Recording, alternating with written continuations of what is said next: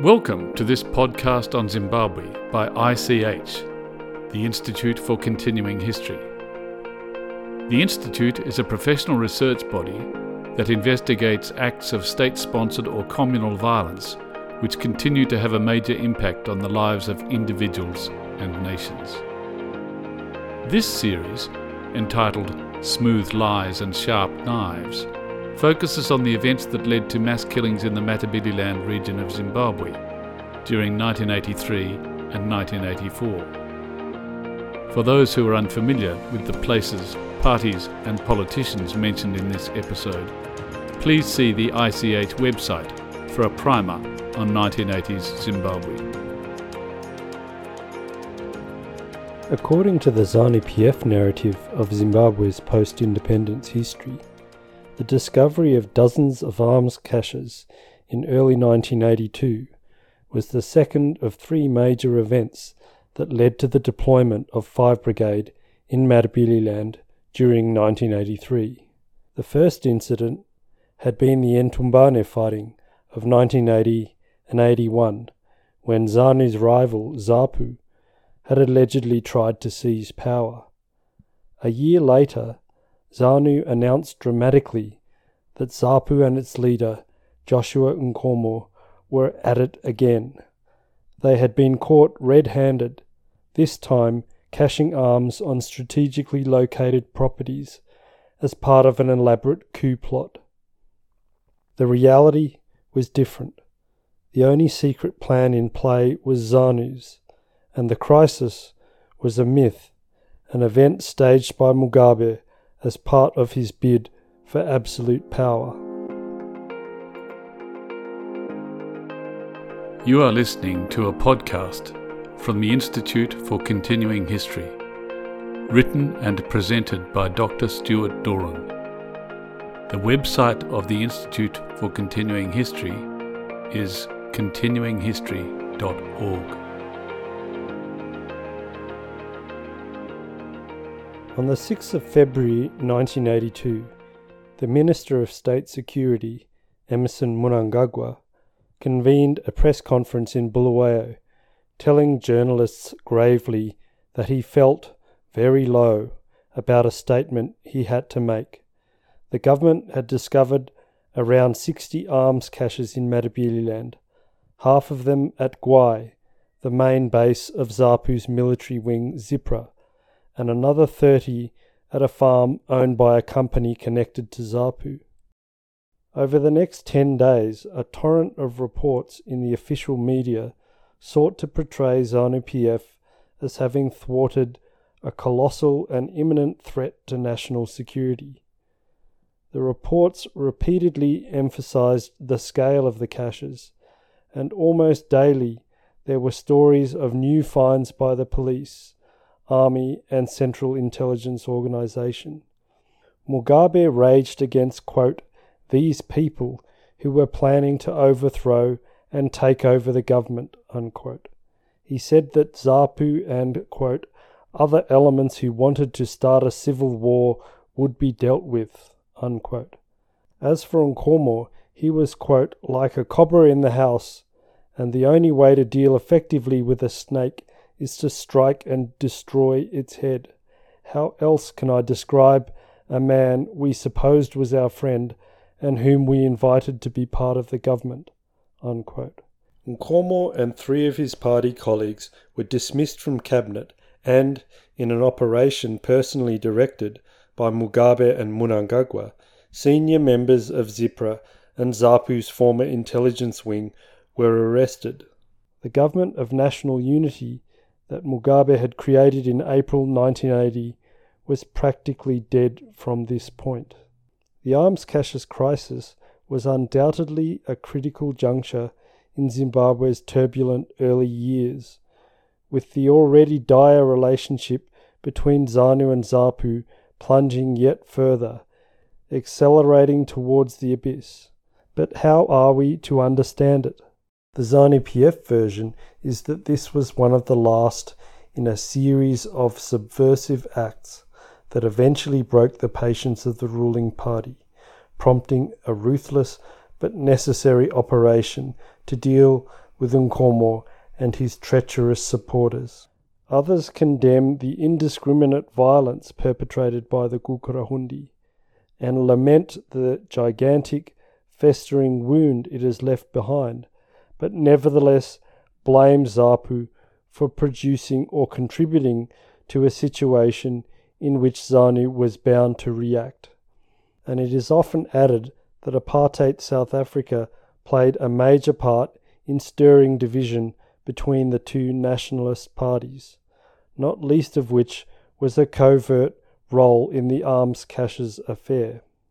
The problem with this view is that it is founded not on the truth, but on ZANU-PF propaganda.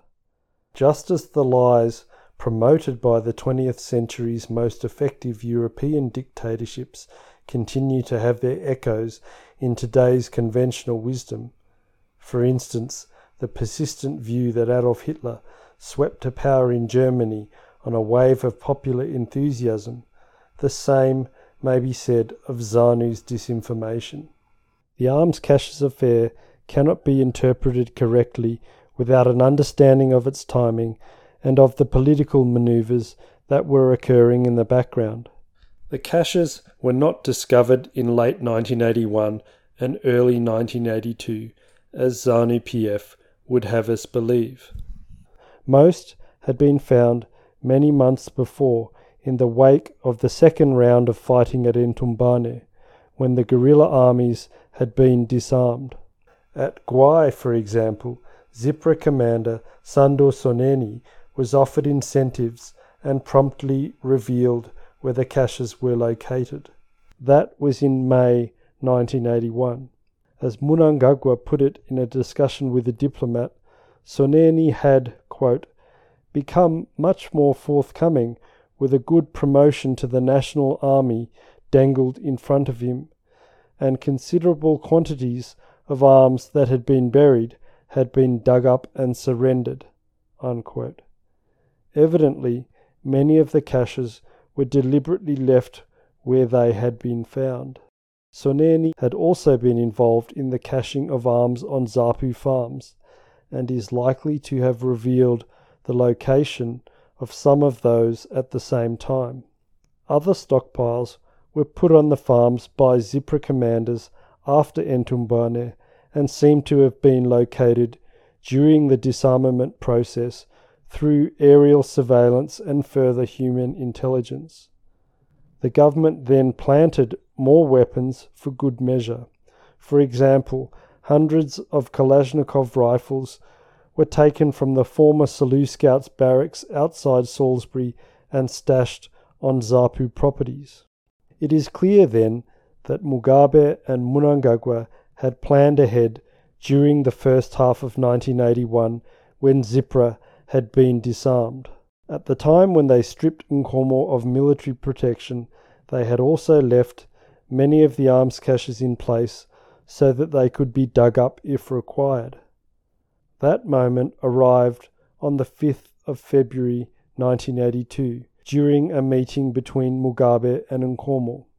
Following a decision by ZANU's Central Committee to hasten movement towards a one-party state, namely the dissolving of ZAPU and its absorption by ZANU, Mugabe had publicly called on ZAPU to discuss a unity agreement and had issued a number of warnings to, quote, those who want to destroy the government, unquote.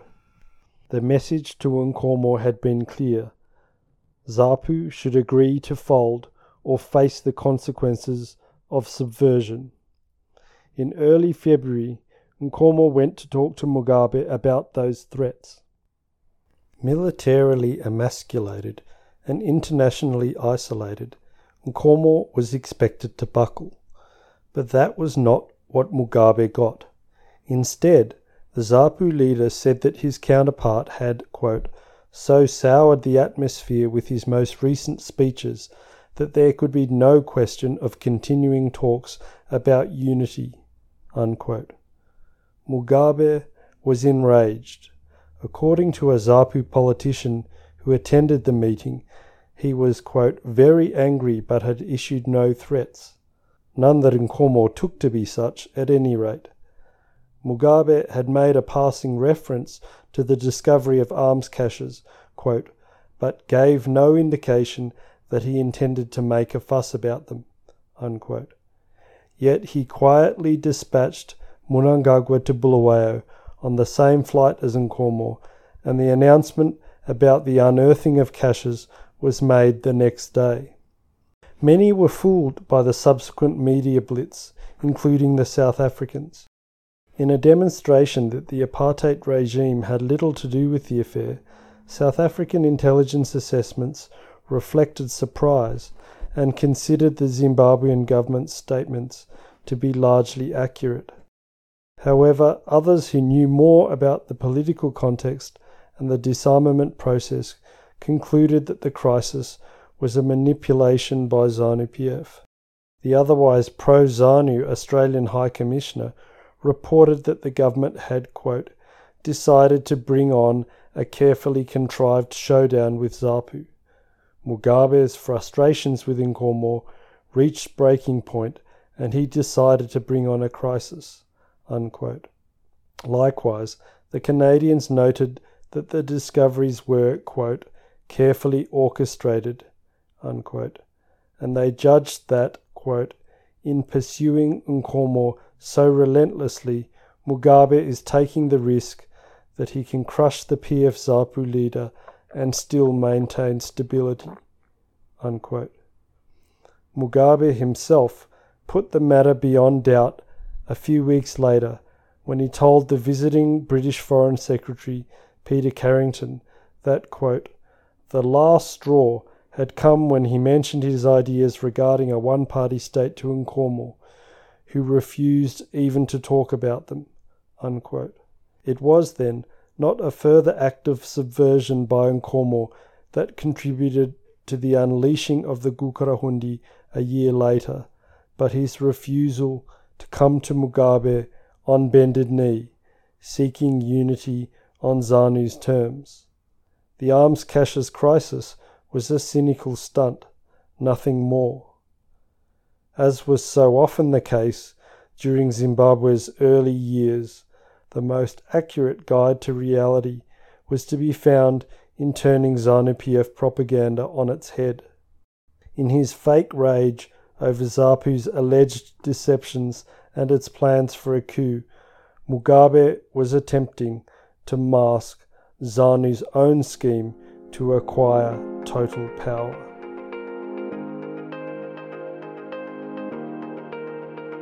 You have been listening to a podcast from the Institute for Continuing History, written and presented by Dr. Stuart Doran.